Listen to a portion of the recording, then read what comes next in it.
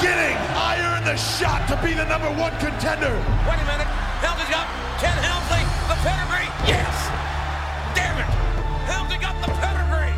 And Helmsley's going to SummerSlam. SummerSlam is my time to take what is mine, and that is becoming the WWF champion. Pedigree. Pedigree. Got it. Yes. Helmsley with a pedigree. And Mankind with a shot. Mankind with a shot on Helmsley. A double arm DDT on Austin. Mankind's got the leg hook. Can he? Yes. Mankind is a champion. Last night was my night, and again I got screwed. Helmsley got a steel chair. Helmsley assaulting Austin with a steel chair. Austin is being skinned by Helmsley. I crippled the rattlesnake. Austin may never be the same thanks to Triple H. You're enjoying this, aren't you? Just like I'm gonna enjoy what I'm about to do. You break his arm, you don't get a title shot. I am ordering you will defend the World Wrestling Federation Championship against Triple H. Triple H and Mankind, WWF Championship on the line. Oh, Shane with a chair from behind. Triple H chair, dead Mankind. Right there. Oh, no! Triple H just laid out the rock with a chair. Shane just cold-cocked the referee. Triple H with a pedigree. This is unbelievable. Will it be? Will it be? Triple H! Yes! Triple H! Triple H! Triple H has realized his dream. It's all about Triple H. He is now the World Wrestling Federation champion.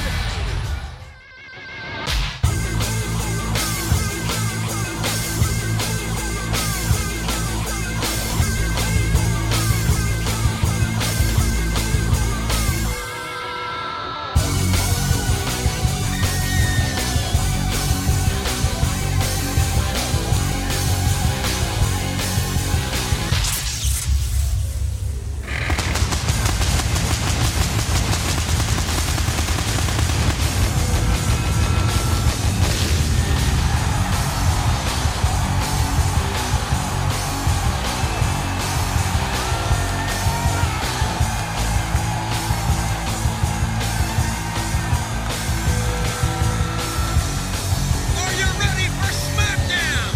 Are you ready for the World Wrestling Federation? The most exciting sports entertainment series on television is on UPN. Hello again, everybody. I'm Jim Ross, sitting ringside with Jerry the King Lawler, and this is Smackdown.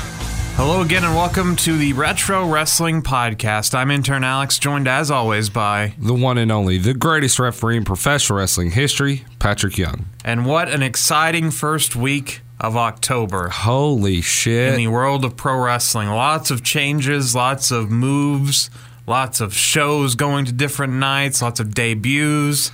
It was a packed week, so that is really what we're going to talk about mainly. I did want to mention that Jeff Hardy picked up a second DWI arrest in as many years. Jeff was in Moore County, North Carolina on Thursday around 10:30. He was booked for driving while impaired and driving on a revoked driver's license. Yes, when they take your driver's license away, that usually means don't drive. He got a DWI back in March of 2018, also in North Carolina, where he blew a .25, which is more than 3 times the legal limit. Damn. And of course, in July of this year, he was arrested for public intoxication, just laying on Myrtle Beach somewhere in some alleyway, and he settled that for like $100. That's not, I don't think that's really a big deal, but the WWE put out a statement, their now commonplace statement for DUIs and DWIs, that Jeff is responsible for his own personal actions. And Matt came out because everybody was looking to Matt. What's going on? Why are you, what's going on with Jeff? Why is...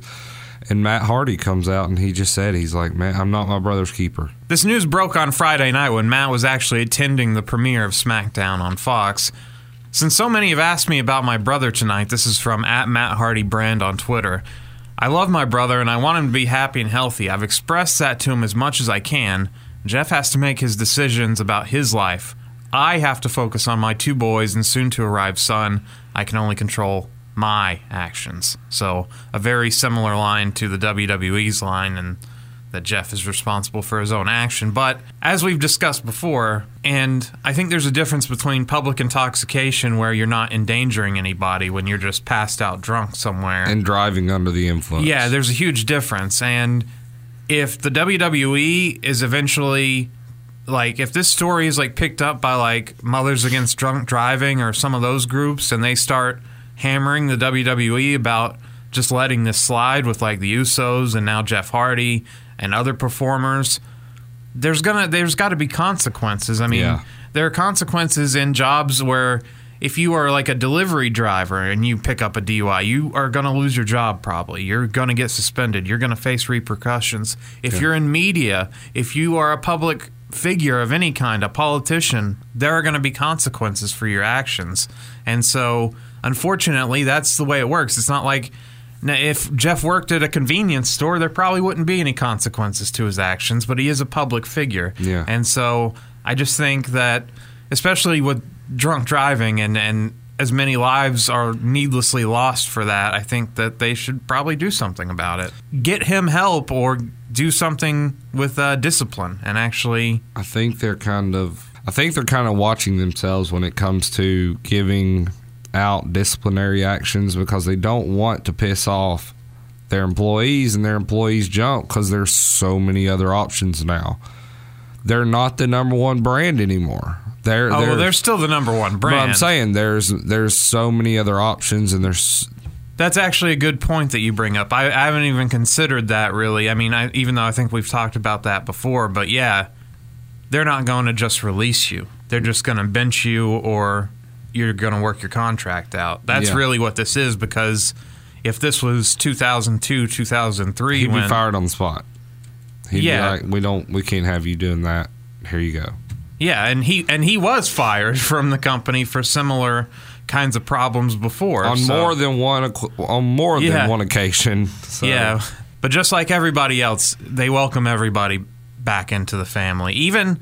possibly CM Punk. This was the other news story I wanted to talk about, that he actually auditioned for that FS1 show to be a part of it as an analyst, and which just makes him a total hypocrite in my opinion, as far as he went through all that hell with the trial and the Colt Cabana podcast and raised such a stink about it for him to just go back. Now, even though his defense though was, oh well, it'd be Fox paying me, not WWE.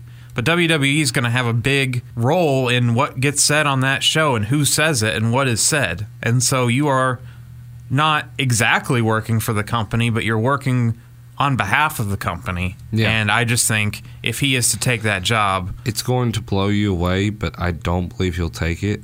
I believe he's going to look at the new exciting television show, AEW. He had that panel at StarCast, though, and you would have thought that if he wanted to be involved with AEW, that was the opportunity. I mean, they were in Chicago. There's no better place to do that. So I kind of don't see him actually going to AEW. And especially since he auditioned for this WWE show, that just tells me that I think he's going to take that job. I think he is. See, I just don't, man. I don't think he will. I think he's really good at stirring the pot when it comes to the dirt sheets or whatever, but I think at the end of the day, the reason he didn't take the chance in Chicago was because of money. Now they're throwing out even more money. I think he's going to jump on it because deep down, like he even said, well, I'll be working for Fox or whatever. He doesn't want to work for WWE. And so I think this is nothing more than him stirring the pot, and at the end of the day, he's going to go there or New Japan or something like that. Cause I kind of can just even see him just not wrestling again. Yeah.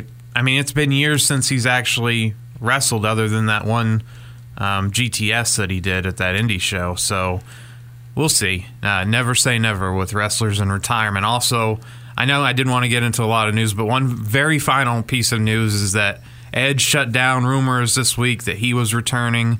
He was highly rumored to be returning, maybe even debuting on Smackdown on Fox or re-debuting. That was going to be the big surprise.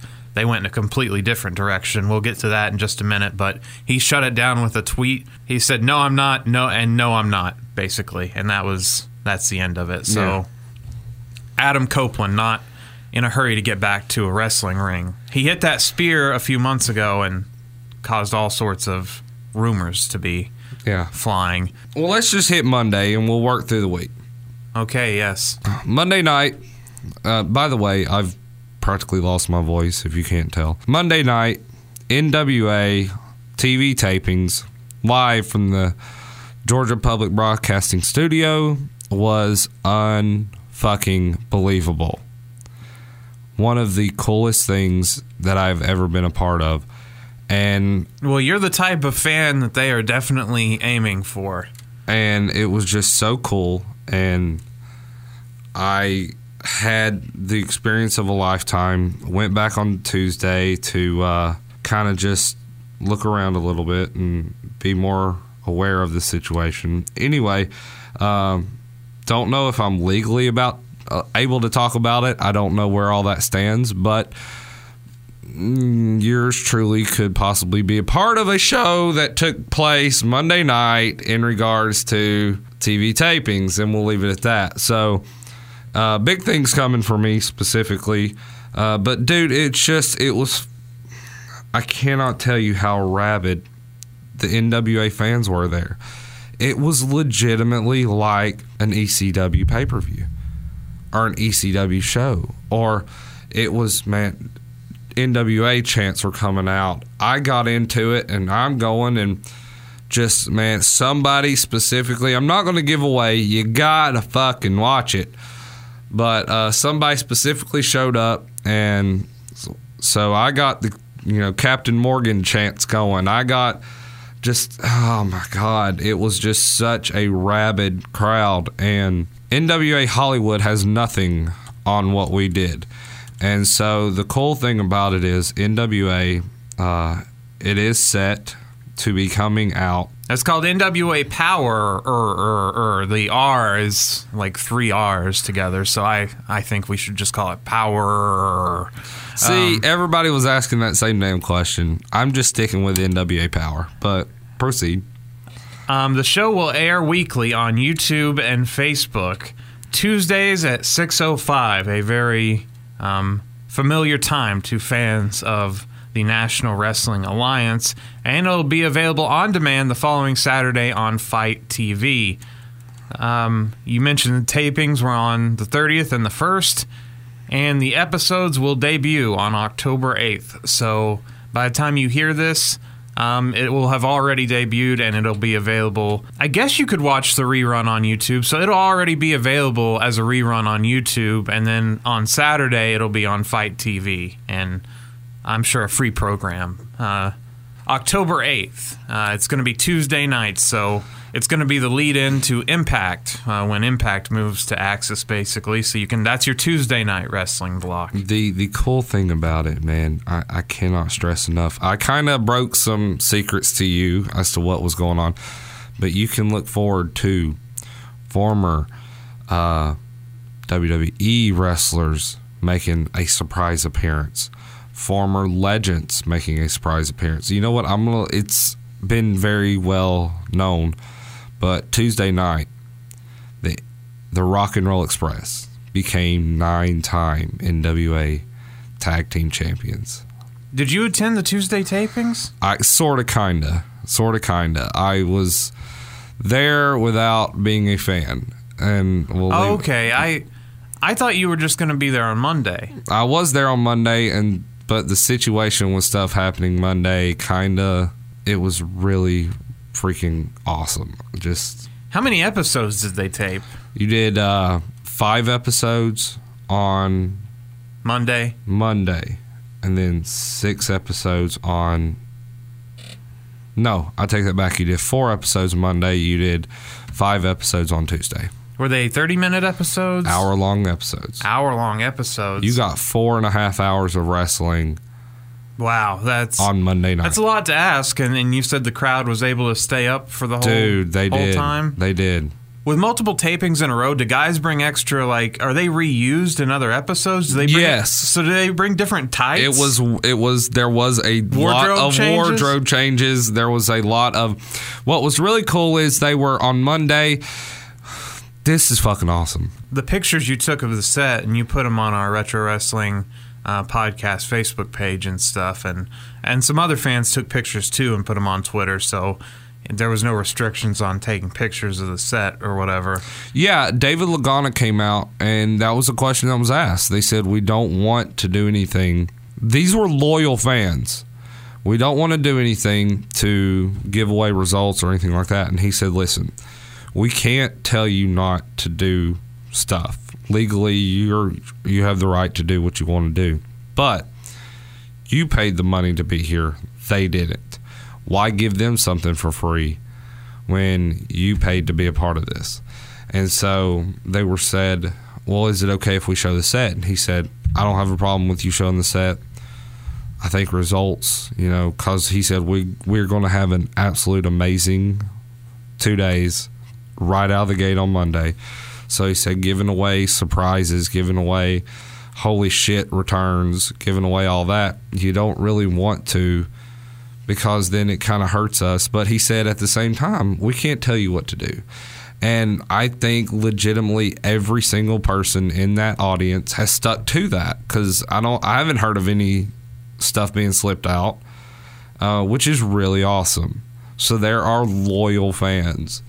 Well, and I think that just people don't want to ruin it so that people watch the show. Yeah. And so it continues. I thought the set was beautiful. Oh, my God. You can forget about Raw and SmackDown's fancy new sets, because I actually really liked what they did for NWA Power. I mean, it looked like you were in a museum. It looked like you were in like the Smithsonian, and they had pieces of the old Saturday Night set and had basically put it up. I mean, even to the cameras. Even the cameras looked like they were from a different They were hard rolling cameras. They weren't like shoulder, they were hard cameras. Legit on wheels.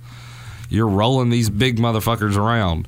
Yeah, but having like the interview set right there, and the ring, and the flags of the nations, the commentary on one side, interview on the other, the hard camera facing the ring and the audience, and then right there the curtain that you're coming out is right there, legitimately right past the interview set. Did they bother with Titantron of any, like even like a TV or? No. Wow, they went real old school. And they're piping in music, but it is TV tapings, so you don't get music. Nick Aldis walks out with the NWA title, and to silence, no music, and the place goes crazy.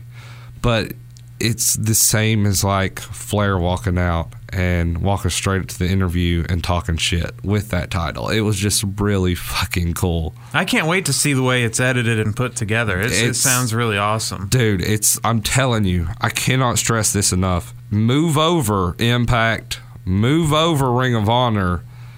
I'm not saying they're up to standards of WWE, AEW, and New Japan, but I'm telling you right now, for hardcore fans, you better step aside, because NWA is coming, and they're coming with a force. And I cannot stress that enough.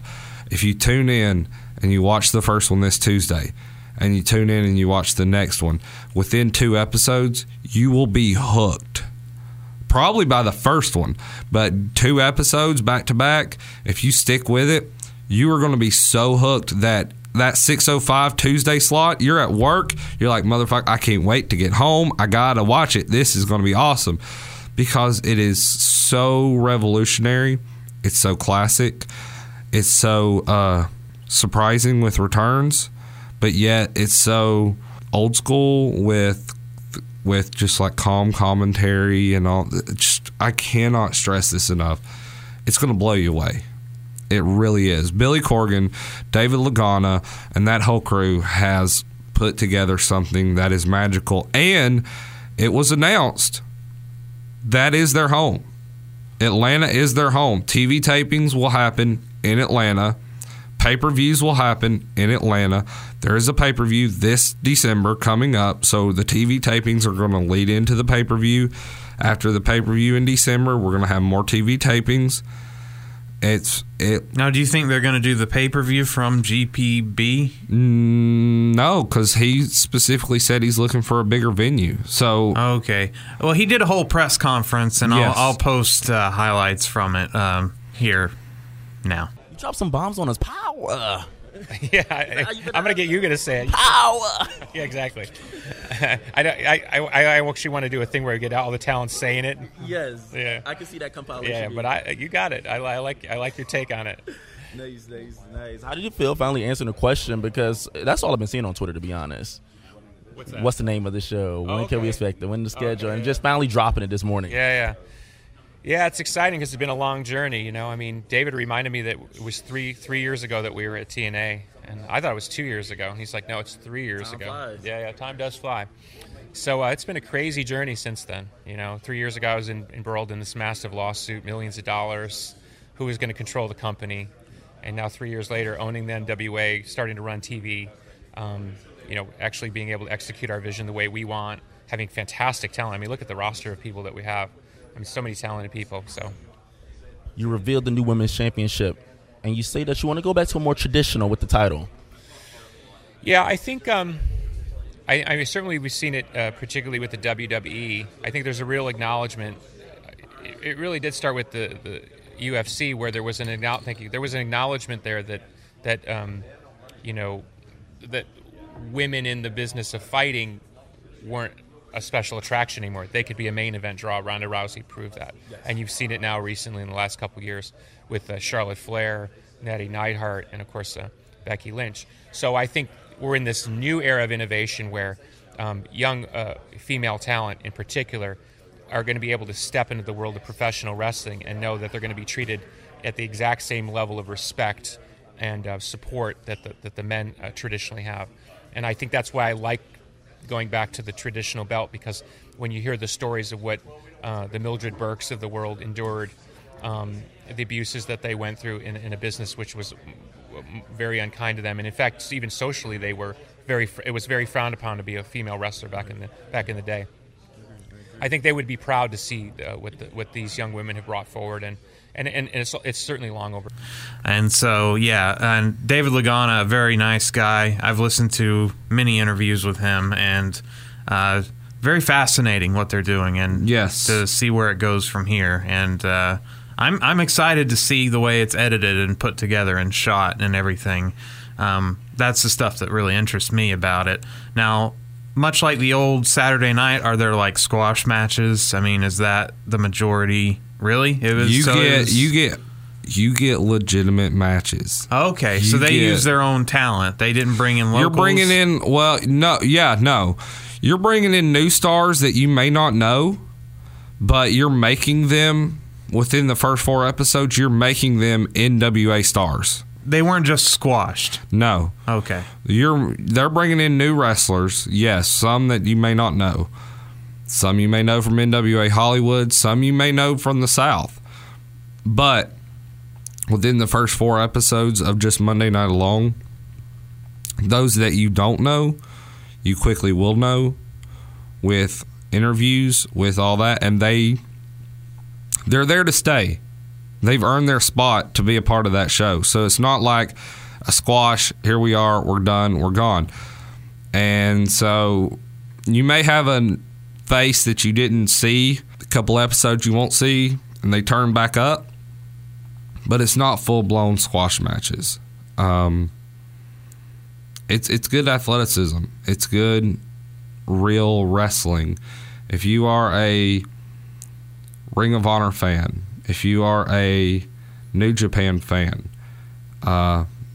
real wrestling, you're going to fall in love with this immediately. And I think the great picture that really came out in the public is the hard camera facing Tim Storm, the ring behind him, and the crowd behind that. And it just, that picture alone that David Lagana took sets the stage for what you're about to come in contact with, for what you're about to witness, for the history in the making of Tuesday, 6:05, YouTube and Facebook, and I swear to God, check it out.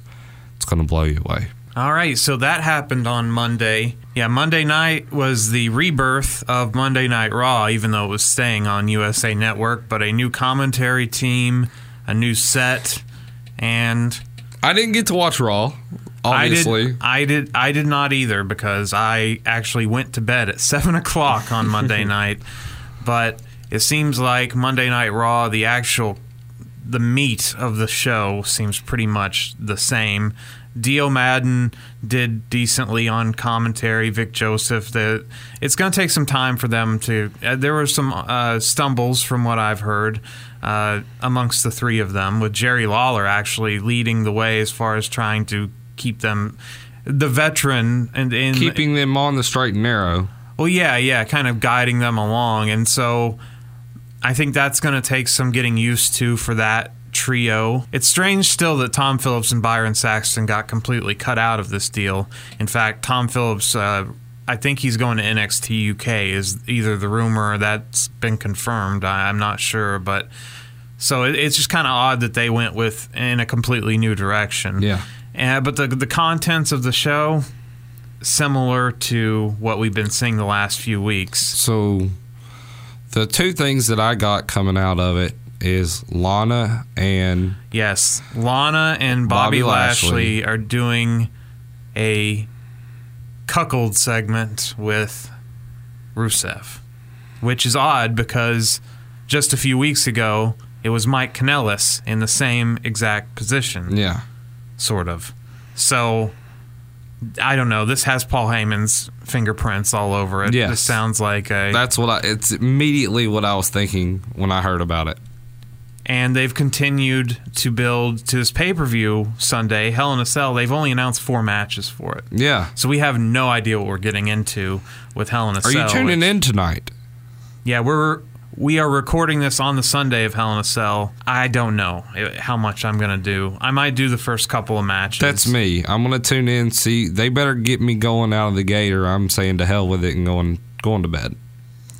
And then Tuesday was a rare night off from pro wrestling, basically, outside of the NWA tapings. It was the first Tuesday without a Smackdown in quite some time, since 2016. So we move ahead to Wednesday, and the Wednesday Night War officially kicked off. Man, okay, let's just shoot it straight out of the gate on NXT. The only thing that came out that somewhat sounded interesting, but I think is extremely stupid on their part, is that Finn Balor is now going back to NXT. Yes, but I actually think that's a good idea, because what we were talking about in our last couple episodes is the NXT product that people love, the people that watch it on the network weekly, the weekly shows, not just the takeovers, because I only really watch the takeovers.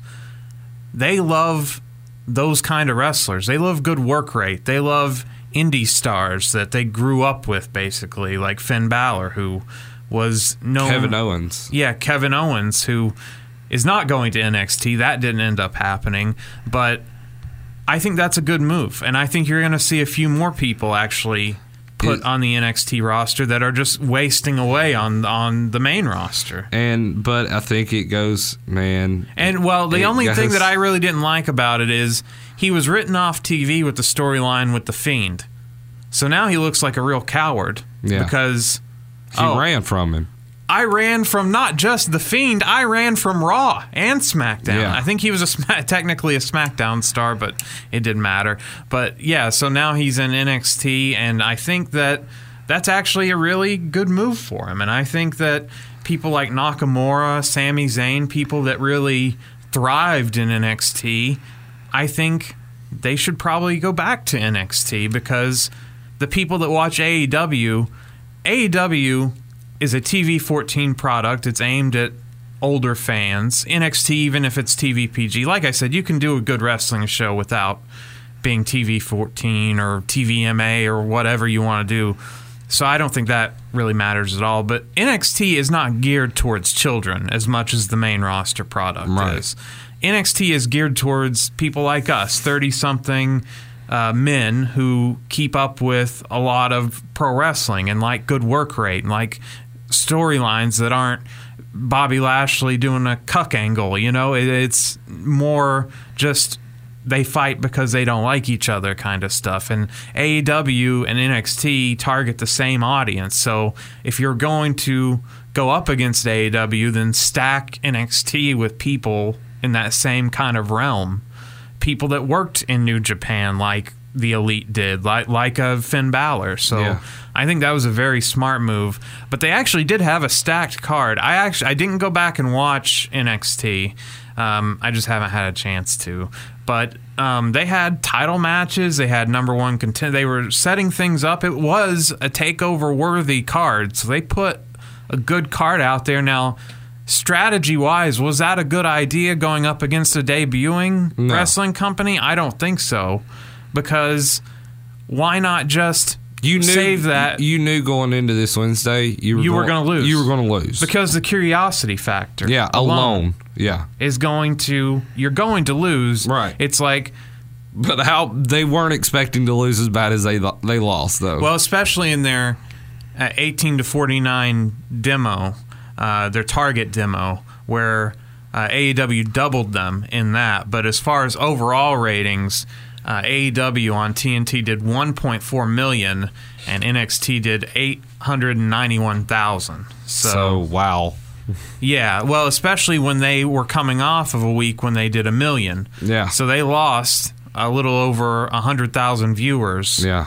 Just to probably AEW, the people that were watching NXT. The only problem going forward between these two companies and stuff is that if you add those two numbers together, that's the average Raw crowd. Yeah. So how do you grow a fan? How do you make a new fan? Because if this is the baseline is like 2.2 million and they're just going to split it one way or another each week, is that really good? Or I think the goal is to make new wrestling fans, and that's what I think NXT and AEW should be focused on is growing new wrestling fans and not necessarily fighting over the same group of fans that already exist.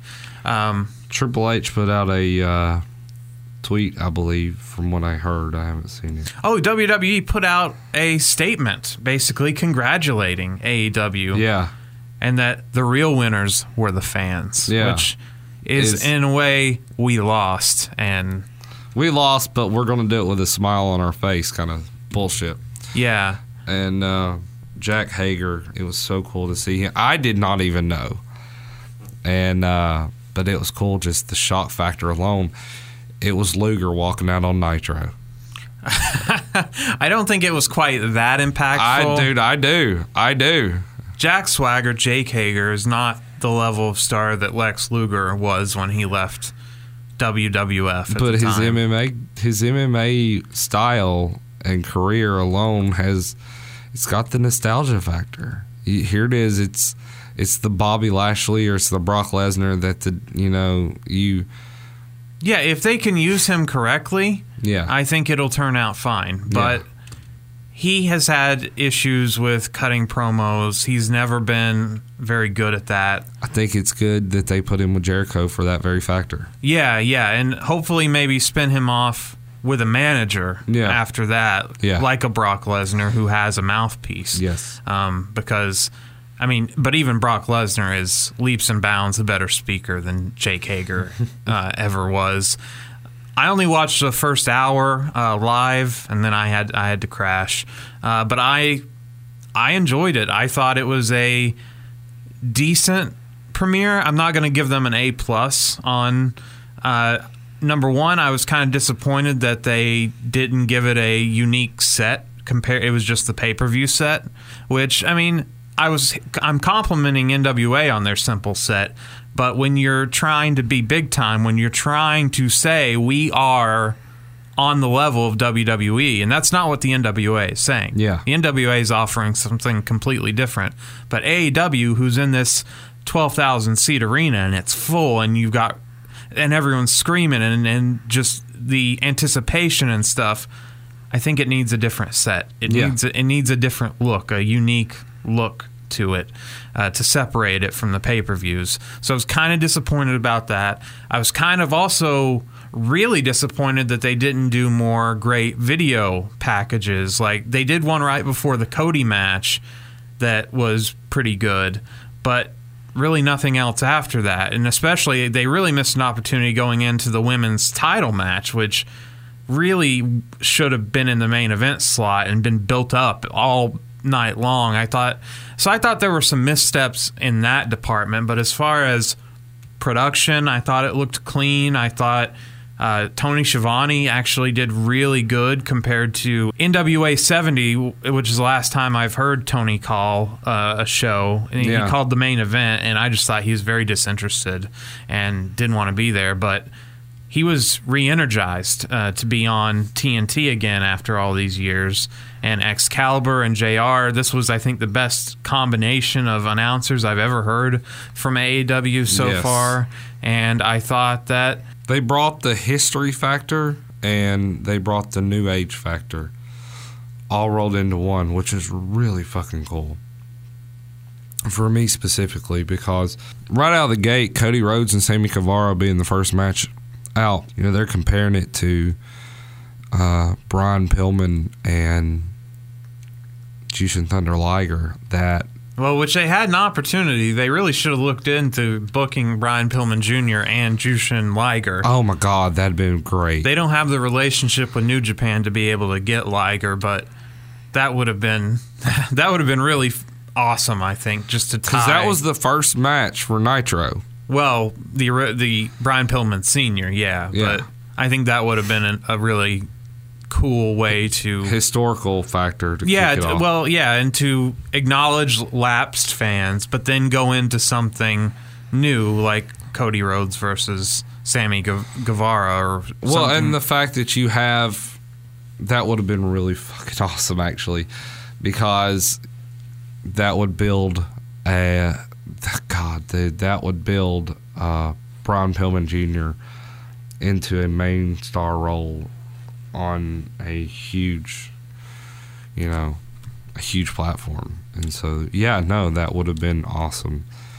Anyway, man, it was great. And I got a feeling that, in my opinion, they put on a better card, a better show than what NXT did. Did they show their entire full deck? No. They didn't give the whole full house, of cards, and they didn't show their full hand. Yeah, and the wrestlers didn't go full throttle or full gear, as their next pay-per-view is called, because, I thought the Hangman Page and Pac match was going to be off the chain, and it never really got into that next gear for me. But I think you're going to get that. It was being the first, like NWA 70, nowhere near as bad. With the editing and stuff, or with the live screw ups, but which all wrestling shows right out of the gate are going to have screw ups. But I think that they covered their screw ups well, but they didn't want them going full blown and end up having injuries or screw ups or anything like that right out of the gate. So I think they went the proper route that they did. They gave you what they gave you. They didn't give their full hand, but they set it up to be like, well, shit, I need to watch this Wednesday, and I definitely need to watch the pay-per-view, because if they're doing this, I know these guys are capable of more, and I'm going to get it. And so, yeah, well, and they got to work on their pay-per-view price point, in my opinion. But if these ratings continue, if they continue the dominance, and TNT got a bargain out of the deal because they didn't pay anything for it. This is a barter deal. They didn't have to pay AEW anything for this show. They get to run their commercials, and so they get it for free, basically. And whereas USA and Comcast have to pay $50 million for NXT, so you're paying for the losing product while the winning product is being given to TNT for free. So then that'll obviously change if the success continues, and then TNT's going to have to fork over some money to keep AEW on their network. But it's a good start. I was very impressed with the first broadcast. I don't think it's that memorable of a first broadcast.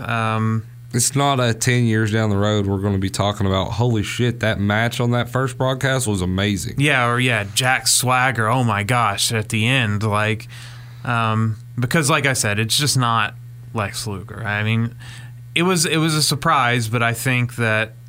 I thought it was. We differ on that one because I thought it made a huge statement. Yeah, I just don't think it's going to be remembered for much, and but a good start. I mean, yes, and you can build from there.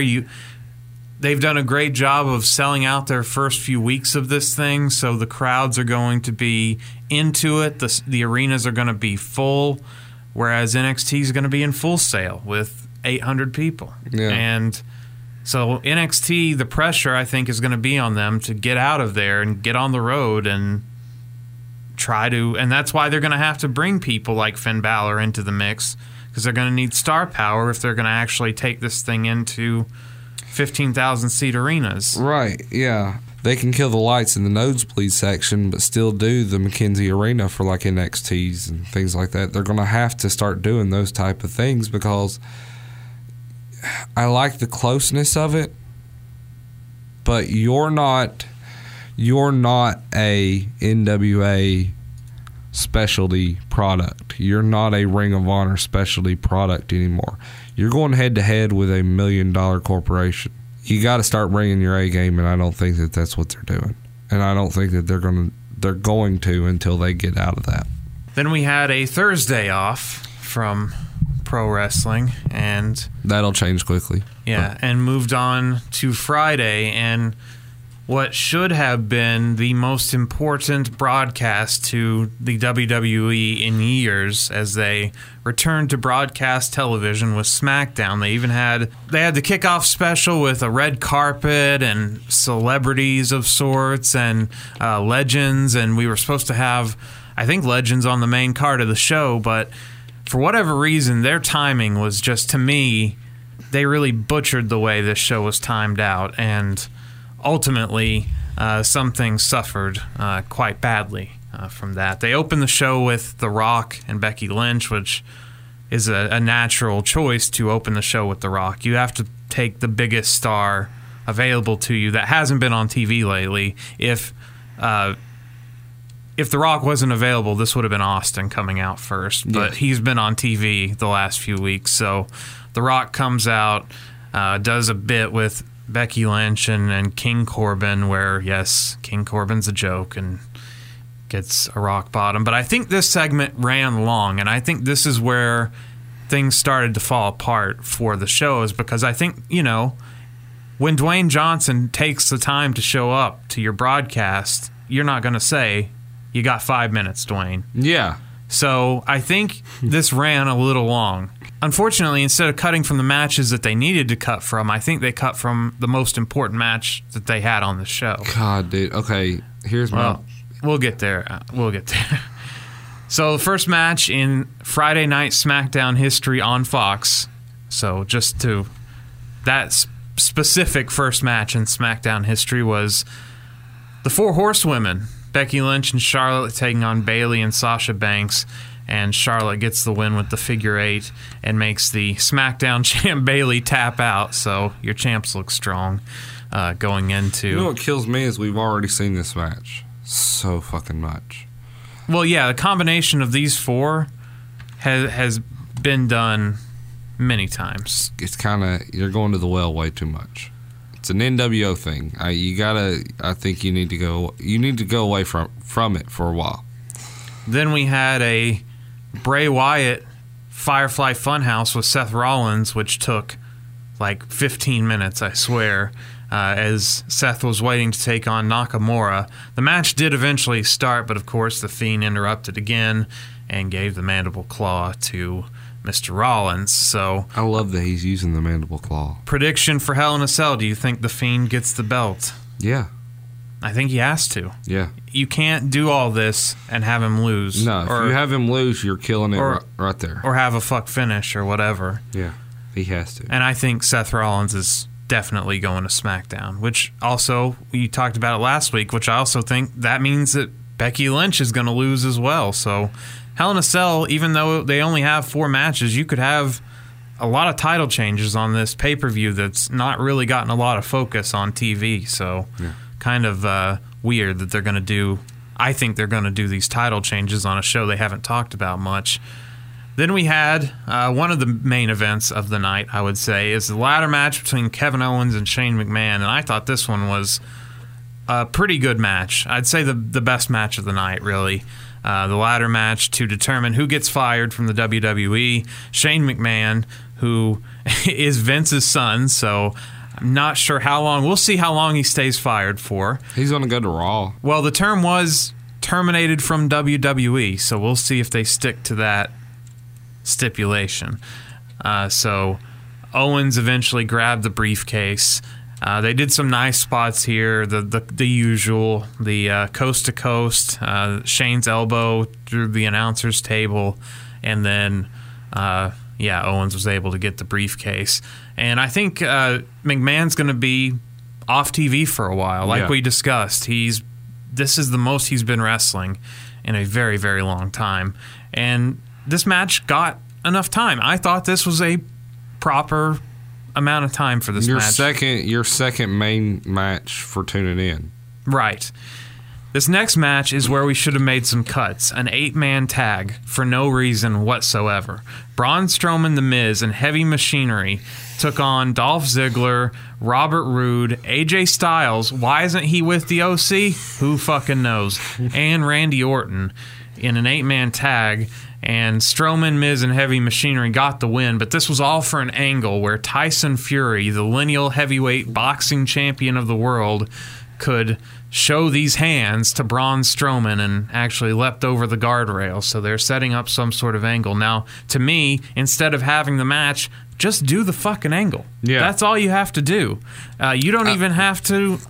This could have taken 2 or 3 minutes, and I really questioned shooting this angle, especially knowing what happens later on in the show. Yes. I think the only reason they did it is to start prepping for 8-man tags, because let's back up to Raw. We had Austin and Flair. Yeah, Hogan and Flair on Raw. Hogan and Flair on Raw, and you've got them going to... Saudi Arabia. Yeah, the real American is going to Saudi Arabia. Don't get me started on that shit. That's where he came back, actually. Don't get me started on that shit. Just, let that one fucking die. Forget, what was it, WrestleMania... 30.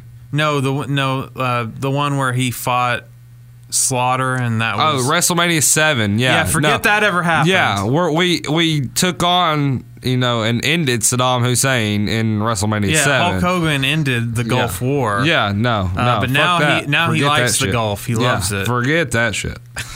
We're going to have a Team Flair, Team Hogan over there at Crown Jewel. So. I think it's weird that they're doing a team match when a month later you're going to do Survivor Series. I think it's fucking weird that you're sending Flair and Hogan over there and giving some bullshit like that when the audience over there could give 2 shits about the match. They just want to see Flair and Hogan. Well, yeah, that's the point of. I mean, yeah, like you're saying, why even have them involved in a match? Just have them go out there and do what they do. Yeah, have Hogan do a Hogan promo and Ric Flair do a crazy Ric Flair segment, and that's bam, done. And then have a match with reason behind it. Well, have something set to lead into your 8-man for Survivor Series. That's what makes sense to me. You're giving this shit away over there when you could set up for Survivor Series by using over there. So I don't know. It's stupid. It's crazy. Anyway, so now we go back to SmackDown. We had Roman Reigns versus Eric Rowan with Daniel Bryan on commentary and Harper lurking on the outside. Now, this is another match, just like the 8-man. These are the 2 matches that I would have cut time from, and especially this one. How long did they go? Just estimated time. It felt like forever. 15 minutes easy. And it was a lumberjack match, so you had all just to get people on TV, I guess. But you had that made them look like such geeks. Like Chad Gable, who's in the King of the Ring final, shouldn't be a geek out there, and Ricochet should not be a geek. Your tag team champions, The Revival, were out there as geeks. Don't put people that you want to push as stars as lumberjacks. That's just common sense. But anyway, this thing went forever. Reigns did a giant swan dive into all the lumberjacks and Rowan, and it ended with Reigns defeating Rowan and Bryan extending his hand to Reigns. So they are teaming up to take on the former, what were they called? The Hammer Brothers or whatever? Who knows? The Harper and Rowan, they were the Bludgeon Brothers. I was close. Yeah, they're teaming up to take on the Bludgeon Brothers, which I was looking at the clock this whole time. Please, for the love of God, give them a new name before, Well, I don't think they're being branded as that anymore. Okay. But I was looking at my clock as this night was rolling on, and I was like, okay, so how are we going to get like an Undertaker segment, an Austin segment, all these legends? How are we and we still have to get to the title match. The shit that you promoted. Right. You promoted. They're on a poster. You promoted them. WWE took full advantage of the card subject to change when it came to SmackDown. Oh, right. And 20th anniversary celebration, other than a highlight video, there was no 20th anniversary celebration. No. Corey Graves and Michael Cole, I thought, did fine on commentary. Back to the two-man desk. Aaron Andrews had an interview with Kofi Kingston where she referred to him as the challenge. It was shaping up to be a bad night for Kofi Kingston when the interviewer referred to him as the challenger. Also, so the main event arrives, and he's introduced first because Heyman has to do the big talk-up for Lesnar. So the champion is introduced first before the challenger. I don't understand why you would not have Heyman go out there and trash talk and then the New Day cut him off. And the champ comes out. Yeah. Well, I mean, where was the New Day at all? I mean, this was terrible strategy on Kofi's part to not have his friends in his corner. And you've had, straight into the match, it's like a 10-second match. Oh, yeah. So there was, at this point, when they're doing announcements, there's only like 5 minutes left in the show. And that's when I knew that Kofi's getting fucked over. But I thought, okay, it's going to be a 3-minute or 4-minute match. Oh, no, 10 seconds. And this was Goldberg beating the shit out of Lesnar, but just reverse. Even quicker than that. Yeah. This is a terrible end to Kofi's title run. I don't think he'll ever be put in this position again as champion. You have built this guy, and the crowd is behind this guy. A fighting champion. And he has been your champion for over 100 days. He was champion for 180 days. He was only champion 10 days longer than Jinder Mahal. But it feels like a long time. Anyway, you should have gave him some sort of offense. Some sort of game plan. Something. Everybody else, even smaller opponents that they've paired with Brock. He could still lose. Okay? Yeah, I expected him to lose. He could still lose. But have your surprise get involved, cause a schmoz, or cause a holy shit, and he lose that way. Well, there was enough time for Lesnar and Kofi to have maybe a 3 or 4 minute match. Even longer, maybe, because the surprise at the end took a long time. And then they had a lot of time at the end where they just stared at each other. Because they, like I said, they didn't time the show out very well. He could have run down instead of walking, from what I heard. I have not seen it. Well, not only that, it's like he could have run down. He could have the referee's down. He gets into it with Lesnar. He beats the shit out of Lesnar. And then it's the reveal. Maybe he's like in a trend, like in a mask or something. Yeah, and then it's the reveal. And as he turns his back or something, Lesnar, he's the monster that you're building. Lesnar battles back immediately, hits an F5, 1, 2, 3. And now you've set for, and he runs after him, or he, I got the champ, come on, motherfucker. Something. You got to build that way. He could have lost. Kofi was still going to lose. He could have lost, though, in a much stronger fashion than just treating him like some damn indie star that you threw in there to get these hands. And you treated him like an idiot, too, because it's not even like Brock charged in on him. he charged in on Brock and leapt onto his shoulders. Yeah. It was awful. And I think it was just a disgraceful way to end his title run. And like I said, I didn't mind him losing. I actually sort of expected him to lose to Randy Orton in the last couple of pay-per-views. So I expected the title run to end, but I didn't expect him to just be squashed, made to look like an absolute fool. Yeah. I mean, it makes all that pancake throwing, you didn't take this seriously. You are not a serious contender. You're not a serious threat. And I think they're going to break up the New Day, and I think they're going to ship Kofi to Raw, and I think he's going to have to rebuild. He's going to fall down to the mid-card. Yeah, well, Jinder Mahal, like I said, they had similar title lengths. Might be one of the goons in a lumberjack match in a few months. The chase with Kofi was always still going to be better than his actual title win, because it was 11 years in the making, and you can't replicate what happened at WrestleMania. That's a magic moment. That'll be remembered. Yeah. But now you're also going to remember how it ended. And this is Daniel Bryan at that WrestleMania getting a big boot from Sheamus and getting beat in 7 seconds or whatever. So maybe it'll go the Daniel Bryan route, and in 3 or 4 years he'll be champion again or something like that. But who knows? Yeah, who knows? So awful. To me, just awful. Yeah. And then the big surprise, the thing that was supposed to make us go, holy shit. So Rey Mysterio Jr., who Brock attacked on Monday, which I thought was very weird at the time. I thought, like, he's got this match against Kofi. What is this? Is this setting up something just for Saudi Arabia? What is this? And it is, but not with Rey. So he attacked Rey and Rey's son Dominic. And so Rey's music hits, and out comes Rey, and beside him is a man. And at first I was like, holy shit, it's Dominic. Dominic is going to literally run down here and beat the shit out of Brock Lesnar. Which would have been fucking awesome. Well, it would have just been really weird and insane to me.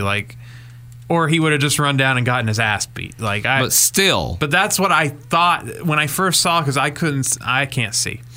And so, no. This was MMA fighter, UFC fighter, former heavyweight champion, the guy that took the belt off of Brock in the UFC, Cain Velasquez, who we've talked about wrestling a little bit lately, and he's in fact he was doing lucha stuff. He was wrestling under a mask, doing like moonsaults and shit. No, this is not that version of Cain Velasquez. He is being booked as MMA fighter Cain Velasquez, and so he comes out, and unfortunately the Staples Center, it's not that recognizable. The crowd didn't go like holy shit, holy shit. I mean, there might have been a light holy shit chant, but he comes down, takes Lesnar down, does some ground and pound, and then Lesnar retreats with the belt, teases coming back, and then they just stare at each other. No promo. Rey doesn't speak for him. Nothing. And it just goes off the air. And so I thought they really botched the landing. Couldn't stick the landing on this very important. Right out of the gate, like you said, you don't tell The Rock, you got 5 minutes. Rock went longer than he should have, and nobody's going to tell him he can't. Right. But I think that right there alone fucked up your timing for the rest of the night. And then when, like you said, when there was opportunities to cut, you didn't. And so then you have time at the end, but you're freaking out because you don't want your big surprise to get cut short. Right, because you got to be out at 10. So there's no overrun. So your big surprise, you're scared that's going to get cut short, and you don't want that. So you make Kofi look like an idiot, which then was a fuck up. At which point in time you screwed up and you cut too much time, and you got these two guys stalling. Thumbs up their butts. What the hell do we do next? Yeah. And so it was a clusterfuck of a... It felt like a WCW kind of booking at the end. Yes. Which Bischoff... yeah.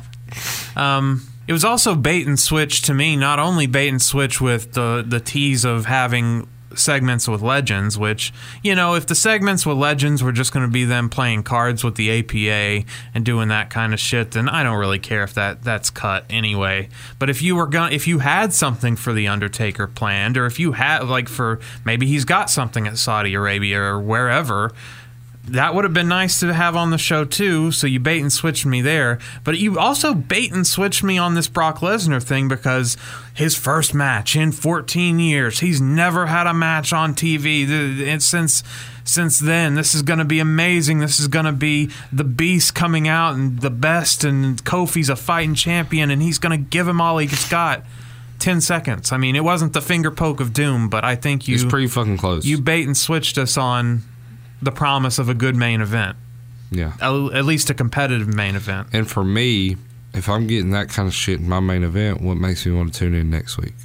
Well, the draft. See, they've got to have these gimmicks going forward. You got that. Right. But at the same point in time, for me, it's like, why? I don't want to... You're obviously not caring about me. You put the belt back on Lesnar, which is not what any fan wants, which they have learned and shown in the past. When you got a champion and he shows up part-time, Lesnar just can't be he can't be champion anymore. Fans aren't buying it. It pisses fans off, and it's now they have other avenues to travel. It was a big mistake on WWE's part. And I've been saying that right out of the gate as well. Because it's like, well, fuck, they're doing the same damn thing. We're going to start listening to the fans. No, you didn't. And so... Fell for it again. You keep fucking over the fans, and they're going to start fucking you over. Because now there are so many other avenues. I'm telling you, WWE needs to get their shit together. Well, and also this show is on Fox, a broadcast network, so you have the most potential eyeballs. You have the most potential to grab the new viewer, like I talked about on the Wednesday Night Wars. Make a new viewer. What if you had sat through that whole show, you had never seen WWE, you get to that main event, and you're like, what the fuck is this? If you have antenna TV, okay, which there are people out there that are like, I'm not buying this shit. I'm going to get my free TV, which is $3, $9, and $12. Fox is one of those. So you're reaching every single possible person in the United States. Basically, yeah. I mean, available in households that can't afford cable, dish, sling, whatever. You have the possibility of reaching every single person, even the people that can't afford it, that, like I said, that have antennas plugged into there, because you still do have antenna TV, and you're getting just those big three. You're reaching everybody. If I'm tuning in because I got 3 channels to pick from, and it's a sporting event, so I'm going to tune in, and you fuck me over on that, yeah, I won't be back. No. So, as I mentioned, when they were going into this deal with Fox and going on Fridays, Last Man Standing, which was airing on Fridays, was doing over $4 million. Guess how much Smackdown did? Probably not even half that. No, it got close, just under 4. But they couldn't even top Last Man Standing. So you're already starting lower than expected. And this was and this is curiosity factor. This is The Rock coming back. This is and the tease of Legends. And so all your tricks, you put all your tricks out there. You had a ladder match. You had a title match. Lesnar's first match in 14 years. Anything short of an Inferno or Hell in a Cell or Elimination Chamber, you pretty much gave it to him. Or you said you were going to give it to him.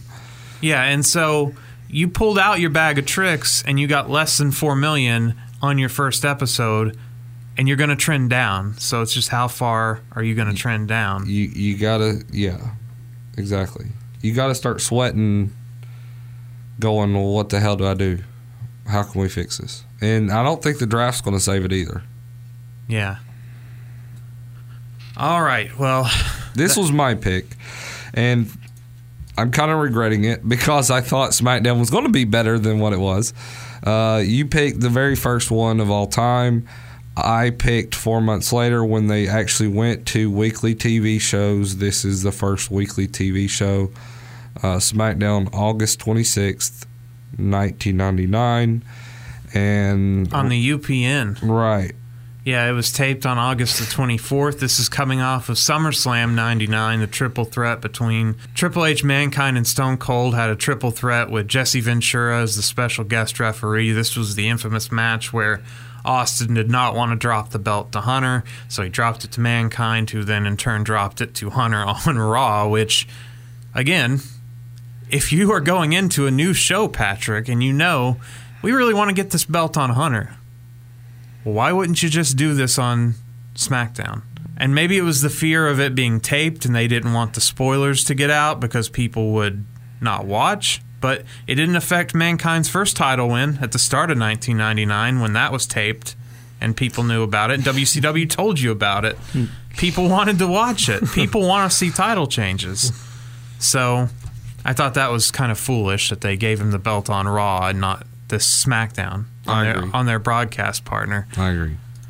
This did a 4.2 rating, so better than the pilot, and for UPN standards would be a pretty good number. The UPN was not a very highly rated network. I mean, they had a few hits here and there, but not really ever a contender to get to like Fox's level as the Big Four, basically. It never became the Big Five or Six with UPN and WB. So we missed some dark matches. Kurt Angle defeated the California Kid. We missed Edge. Who the fuck is the California Kid? He has no profile. I don't know. He was probably just local talent. Okay.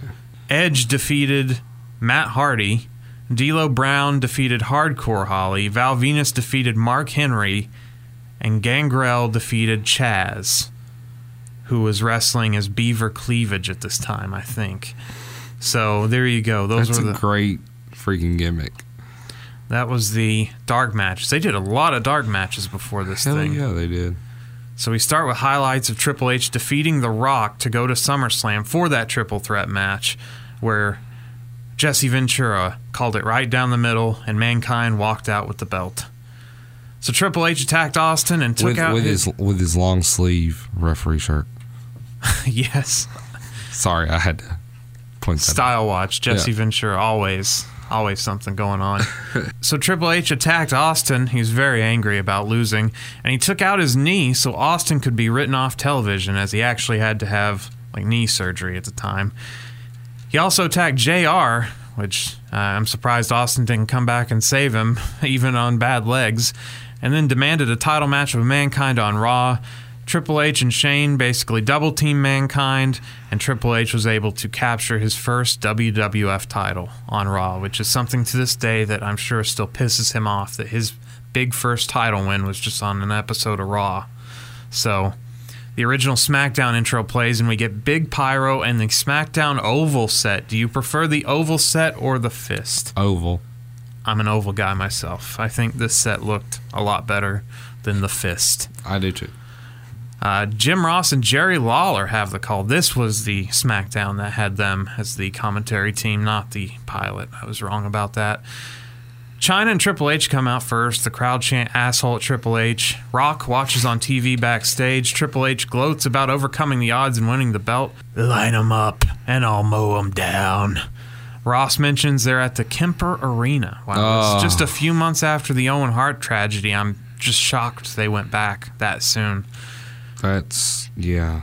The Rock interrupts. And, well, like I said last week when we recorded, the one and only time that we saw Owen on SmackDown.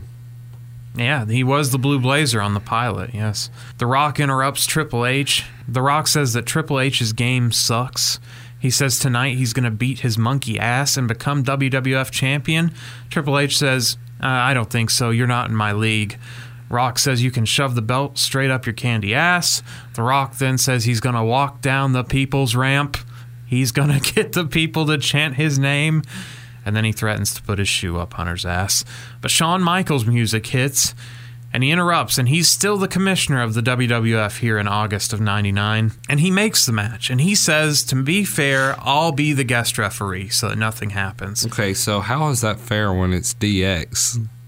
Well, if you remember, the last time they had interacted, They had issues. That's true. well, yeah, they sent him attacked him. They sent him outside. Yeah, to get his ass kicked. Remember, they locked the door behind him. Yeah, that's right. They were like, "See you later, Sean. See ya," and he got beat up by, which was never explained who did it. So yeah, and also the heat that Triple H the night after WrestleMania 14, where Triple H was like, he took his ball and went home. He didn't have it. He didn't have the right stuff to be the leader of DX.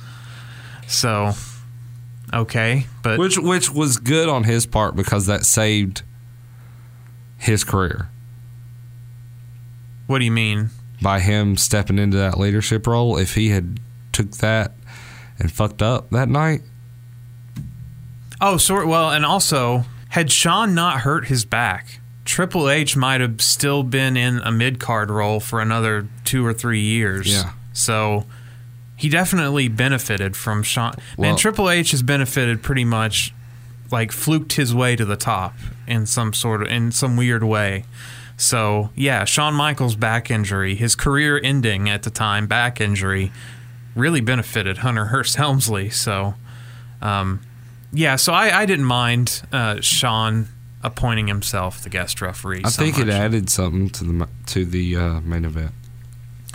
It did. It would add a big something to the main event, as it would help them get out of the main event, since they booked themselves into a corner. Shane then appears in the ring with Triple H and appoints himself as the second guest referee. And what's funny is before Shane came out and Shawn appointed himself guest referee, I was like, gosh, Shawn Michaels and Shane McMahon must have the record for most guest referee spots. And then Shane appoints himself guest referee as soon as I think Vince is a close second. Man, it's those three, and Mick Foley too. Yeah, Foley. There's probably, there's 4 in the conversation for most used special guest referee. It makes me want to go back and actually count it up. Somebody out there has. It's got to be close. Somebody out there has. Shane's got to be in the lead, I think. Mick Foley's probably actually second. So Shawn says Shane is going to be busy tonight because, well, you had a match at SummerSlam, which means you're talent, and I'm the commissioner, so I'm booking you in a match against Mankind. And then Mankind comes out, and I love Mick Foley, but he bombed here as he tried to do a riff on the Rock style promo, as he was like, the dozens and dozens of fans are chanting Mankind's name. Didn't quite work. You heard crickets. Yeah. Mankind slowly creeps towards the ring. Rock says, piss on this talk. And so he gets in the ring. Mankind gets in the ring. They charge Triple H and Chyna, but the Mean Street Posse run in to take the beating instead while Triple H and Shane McMahon retreat. A triple threat tag team title match is advertised as Undertaker and The Big Show will face the Acolytes, Kane, and X-Pac. You're not going to get that either. Chris Jericho's WWE debut tonight will happen against Road Dogg. Well, his in-ring debut.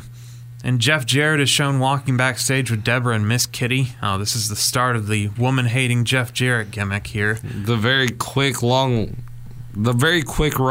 of the end of Jeff Jarrett in WWF. Yeah, just a few months away from showing up on Nitro and with Vince Russo. Mr. Ass is also walking backstage. Chyna took Mr. Ass's title shot on Monday, the IC title shot, because she just signed the contract first, because he didn't have a pin. Stupid Mr. Ass. So Mr. Ass hit Jarrett with a guitar, and that sets up the match. Seeing the lower third and hearing Tony Chimmel just call Billy Gunn Mr. Ass made me laugh out loud. What a gimmick. Vince Russo, you genius. You're going to be Mr. Ass, a man who loves his butt. Jarrett just beats down Gunn. Gunn hits a power slam for a near fall. Deborah tries to distract Mr. Ass, but he has no interest in puppies. He loves his ass. Chyna comes down to the ring and guitar shots Deborah. This distracts Jarrett, so Mr. Ass just rolls him up and gets the win in this non-title match. Then Chyna and Mr. Ass argue about something, and he was going to moon her, but she low blows him and leaves to Triple H's theme music. So there you go. The tease of Chyna's Intercontinental title run is upon us. Lillian Garcia's backstage with Al Snow. Big Boss Man is bringing Al Snow's dog tonight, and Al says, please don't hurt Pepper, please don't hurt him. Howard Finkel is shining Jericho's boots backstage as he is now taking the place of Ralphus in WWE. Test is pacing back and forth waiting for Stephanie to show up to see if she'll agree to marry him. Kane and X-Pac then come out to Kane's Fire and then the DX theme. The Acolytes come out next, and we look at highlights of the tag titles changing hands between all three of these teams. Then Paul Bearer, I forgot that he was their manager, escorts Big Show and The Undertaker to the ring to a terrible theme song, which sounds like your church organ is broken and is just making noise. And Undertaker just walks over to the commentary desk. He's a big monster. He needs to learn that he's capable of doing things. Tough love. Tough love. Ross mentions that Raw would be airing at 11 p.m. on Monday, so I guess the dog show was happening, or tennis or something, as Raw would get preempted all the time back in the day. All three teams just sort of brawl. Teddy Long has no control over the teams. Bad reffing here, Patrick. The teams all team up and dump Big Show over, and Undertaker gets pissed off, so he walks up. He says, Show, come over here. Come over here. And he smacks him, tells him to get back in the ring. He goes for a powerbomb on X-Pac. X-Pac fights it when Farouk misses a chop block to break up the spot, so Bradshaw has to do it, and then boots Big Show down. Big Show then clotheslines both the Acolytes, but Kane hits his top rope clothesline and then chokeslams the Acolytes to the delight of the crowd. Kane was over here in August of 99. X-Pac and Kane double-team the Big Show, but the Acolytes drag Kane out of the ring. X-Pac saves Kane by kicking Bradshaw through the ropes, and this allows Big Show to chokeslam him and pin him and get the win, as Big Show defeated, 4 other people all by himself, Patrick. It was that tough love from The Undertaker. It was that slap across the faces. This was a time when The Undertaker was hurt. He knew he needed surgery. He was just trying to get through, and he was actually in real life trying to mentor Paul White, but just try to get this guy healthy, keep him on track. Never worked. No. But it was a decent attempt, and it was a good way to keep Undertaker on the show because he's a big star. So. Well, and the weak link of the team took the pinfall. That's right, yes. X-Pac would start questioning himself later on in the show. Taker, after the win, says, "No mercy, no mercy." Tess is still pacing back and forth waiting for Steph. She shows up and he says, "Well, do you have an answer for me?" And she says yes to having an answer, not to the marriage, and then walks off. Boss Man is out next. Snow comes out and wants to know where Pepper is. Boss Man says he'll bring out Pepper if you put your hardcore title on the line. Al Snow says, "Sure, I don't give a shit about that." We go to commercial and Al Snow is magically back in the ring. What an amazing run here. He went back, got his title, and came back in less than the time it took for commercials to run. 3 minutes. And Boss Man went and got Pepper in that time as well, as he's out with Pepper, who has a muzzle on. Who's going to taste good in a very couple of weeks. WWF Unforgiven coming up, presented by Magic the Gathering. You ever play Magic the Gathering? Not. Card game. Never got into card games. Me neither. Al Snow runs for Pepper. He doesn't care about Big Boss Man. He just wants his dog. So Boss Man brings out some plunder from under the ring. Snow brings a ladder in the ring and fails at whatever he was attempting as Boss Man crotches him. Snow shoves the ladder in Boss Man's face, and he goes towards Pepper. This allows Boss Man to hit him with the nightstick and pin him right there in front of the commentary table. Boss Man takes the title, and then he takes Pepper. He did not live up to his end of the bargain here, and so he lied and took Pepper away. Then we go backstage, and yes, X-Pac is tired of being the weak link in the team with Kane, and Kane is trying to talk him down as he yells, "Pac!" And then Jericho is seen walking towards the ring. All these quick cuts reminded me of WCW Nitro in 2000. This is Vince Russo style, like don't let people think about it. Just cut, just go. Road Dogg is out to the ring next. He says, "Hey Jericho, you're about to be in cell block DOGG, and I couldn't trade your ass for a pack of cigarettes," which I have no idea what that means, but Road Dogg did. Jericho is out next. No promo from Jericho, one of the best talkers in the business. Didn't even get to respond back here. Road Dogg is in control early and hits a superplex to Jericho. Fink brings Jericho a beverage, which we later learn is a sponsor of the show, and throws it in Road Dogg's face in clear view of Tim White. So Patrick, referee, can liquids... Ding, ding, ding. Really? Yeah. Even what if I just threw water in your face? Ding, ding, ding. Wow. Liquids of any kind. Yep. Wow, you're pretty tough. You interfered. What about powder, though? You interfered. Ding, ding, ding. Did they DQ on powder or no? Yes. Okay. It's been a long time since I've seen powder. Something that's kind of missing. You'll see it in the very near future. So Jericho hits a backbreaker to Road Dogg, and then he grabs a table. Tim White just allows Jericho to bring a table in, doesn't even try to get rid of it. Jericho wants to suplex Road Dogg through the table. Road Dogg does a shake, rattle, and roll punches, though, and escapes, hits a shake, rattle, and roll knee drop for a 2 count. Then Jericho does his double power bomb, but puts Road Dogg right through the table, gets DQ'd, then locks on the walls of Jericho / Lion Tamer. This is when he couldn't decide what to do, so he just kind of turned you sideways in a standing Boston Crab. And we need a Lion Tamer. Yes. I don't think this... Oh, AEW champion Jericho doing a Lion Tamer? Would be awesome. I don't think he can do it. His back is so fucked up. I don't think he can do it anymore. So Jericho gets DQ'd in his in-ring debut. So what a way to go. Jim Ross says, "We'll never forget Jericho's debut on SmackDown."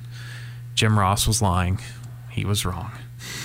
Jericho cuts a promo on Tony Chimmel backstage with Fink. Says, "Hey man, that guy's doing your job. You're better than him. Go beat him up." So Fink comes out to the Ultimate Warrior music. We hear Ultimate Warrior. Fink runs down. He's shaking the ropes just like Warrior. But the crowd didn't react to the music at all. Nobody bit. No one bought it was him for a second. So, yeah, he shoves Chimmel down, and then Chimmel takes him down and catfight between the announcers. Jericho just... Is it really a cat fight if it's 2 men? I think so. If you're ring announcers, you qualify for cat fighting. Really? I think so. Okay. Jericho is disappointed watching this. Comes out, fusses at Fink as Ken Shamrock comes to the ring and they bump into each other. How dare you bump into me? It would be Shamrock's final program before Shamrock left the company, was a feud with Jericho. And he was wearing green tonight. What was he doing? We don't know, because his opponent never came out. They never mentioned why Shamrock was coming out. Jericho sends Fink to wag a finger at Shamrock. Shamrock threatens to break Fink's finger, and Jericho hits him with a chair. And then Shamrock wakes up and chases after the heels. Stephanie comes to the ring and says, "Come on out, Andrew."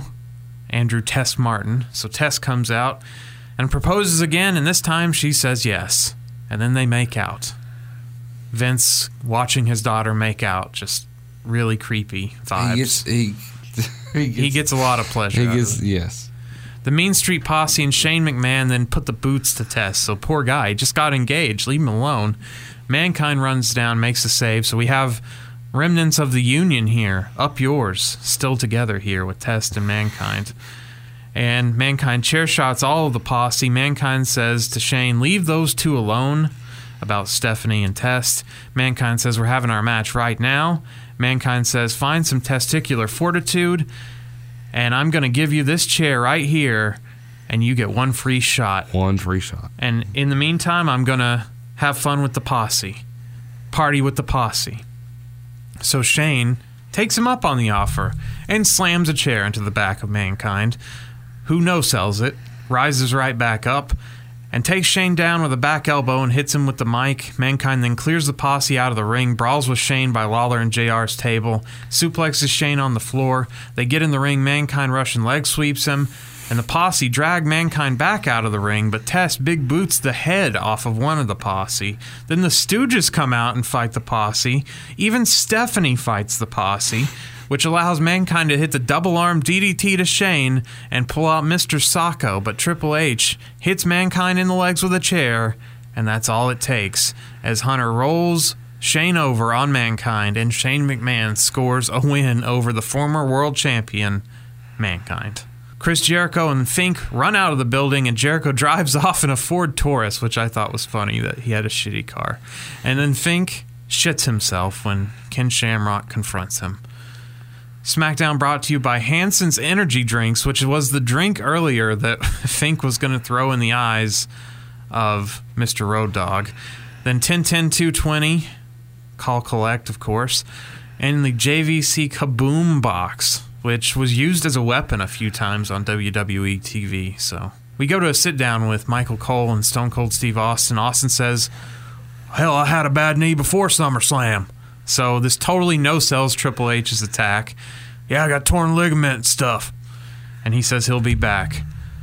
Well, Cole says Triple H says you'll never be the same. Austin says, well, that's bullshit. Austin says it takes a mean son of a bitch to get to the top. So he appreciates what Hunter did, taking a page out of his book. Then we go back to the ring for an evening gown match, which would be one of few on UPN, as standards and practices would want them to tone this down.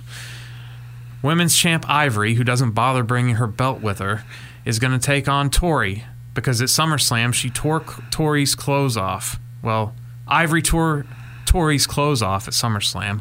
Tori just comes to the ring wearing a giant shirt, so she paid no attention to the evening gown stip. Tori rips at Ivory's gown. Ivory rips at Tori's gown, shirt. Then Tori rips the dress off Ivory and wins the non-title match. Then Luna Vachon shows up for a half of a second to calm Tori down as we cut away to Lillian with Chyna and Triple H. Chyna says, show the champ some respect. Triple H says Rock can bring anything he wants, and Shawn needs to stay out of his way, or he'll make sure Shawn never walks again, which is a line he would repeat in 2002, I do believe. Shawn going to ref in his Shawn Michaels Wrestling School shirt. Cole, Brawler, and someone else congratulate Test and Stephanie as they leave on their engagement. Shawn Michaels is out first with his t-shirt with the sleeves cut off, and of course tied at the bottom like how girls used to wear t-shirts, and short shorts, so good fashion, Shawn. And the most carny thing of all, so Shawn had the wrestling school at the time, and he had the phone number on the shirt. Okay, that's fine. He wants to advertise his school. It was a 1-900 number, which means it would have cost you money just to call to ask about wrestling school. What a fucking carny. Wrestlers. They'll get a dime out of anything. Pinch that penny. I would have done it. Well, Daniel Bryan did do it, so some people did. Lance Cade. Hunter and Chyna are out first. Not a good sign for the champ. This is Hunter's chain vest period that Scott Steiner would rip off a few years later. And Triple H, by the way, not fully inflated here in 1999, but he was on his way. He was well on his way. The Rock comes out and looks jacked, too. This is probably the best shape The Rock was ever in, because he was still slender, but he was ripped out of his mind. Both guys look for their finishers early. Both counter out. Chyna and Shawn argue a bit. Rock throws Hunter out of the ring. They brawl up the ramp, and Hunter gets suplexed on the stage. Shawn says, hey, guys, get back in the ring. Come on. Rock Russian leg sweeps Hunter on the steel. Then Chyna low blows Rock, and HBK says, you're out of here. Hunter runs up to argue with Shawn, and then he comes back into the ring to get DDT'd by The Rock, but Shawn is still escorting Chyna to the back, so he runs down to the ring and can only get one single count. Asshole chants as Shane McMahon reappears, and he comes out to fuss at Shawn for throwing Chyna out. Then Triple H suplexes Rock, hits a Ric Flair knee drop. Hunter puts Rock in a sleeper, but Rock hulks up. Hot shots Hunter for a 1 count, hits a swinging neck breaker to Hunter. Then Shane gets knocked off the ring. Rock bottom. Rock goes for the people's elbow, hits one rope, comes back for the second, and then out of nowhere, Shawn Michaels with the super kick. And Shawn Michaels has rejoined his best friend. Yes, he is still friends with Hunter Hearst Helmsley. And just for good measure, Hunter had to get a pedigree in, of course, because I'm not just going to let you just take all my heat here, buddy. I'm the champ. So he pins The Rock on the debut edition of The Rock Show, Smackdown. And we get Crooked, Shane, Shawn, and Hunter all celebrating with Chyna at the end of the match. So what are your thoughts on this second debut? Well, how many debuts have they really had at this point? What are your thoughts on this series premiere of SmackDown? Thought it was pretty good. Not the best. There's some things I could have done without. Yeah, a lot of quick cuts between stuff, which I hate, and I hated in WCW in 2000. Hated that Jericho lost his debut to Road Dogg, who... I love Road Dogg, but Road Dogg should have taken a loss to debuting Chris Jericho. Clean. Yeah, especially when you're building him up against Ken Shamrock, legit fighter Ken Shamrock. I thought the main event was really good, actually, for a TV main event. You knew you weren't going to get a title change, but the crowd bought it. When he started going for the people's elbow, I mean, the crowd was on their feet. They were hot. They never saw it. They never saw it coming. Yeah. So, good for them. I thought that was a very good TV main event. I like the Stone Cold interview. I think they should do more of that on their shows. Just have sit-down interviews where people tell you what's going on and not just always come to the ring or my guest at this time or whatever. Yeah. The stuff with Mankind and Shane was kind of shitty. Too much Mean Street Posse. But a lot of stuff was set up. Weekly TV is meant to... build. You're right, to build to the pay-per-view, to get the ball rolling on storylines. Yeah, and so for that, I have to say it was a pretty good debut. Now, it wasn't... If this was 2019, you see how they do debuts now, and we got to put the stars from the past, which it would have been weird to see who they pulled from the 80s that they could get their hands on, who they would call, because most of them were in WCW working at the time. So, Rick Martel is here, everybody. I mean, that's classic Freddie Blassie. Yeah, Terry Taylor. Well, he was on the committee. So, yeah, everybody was in WCW. Mr. Wonderful. They didn't have Piper. They didn't have anybody from the past to call. So they didn't make a big stink. It didn't feel like a debut episode, though. It just felt like an episode of TV, sort of like in 2019. Outside of having The Rock and having a title match with a title change, and those two... and having Tyson Fury and Cain Velasquez show up, which I thought was weird. They did this, two real fighters showing up on the same night. That's just weird booking to me. Yeah. Outside of a few things, notable things on this Fox debut, it felt a lot like a regular SmackDown, just like this UPN debut as well. Yeah. Felt like a regular episode of SmackDown.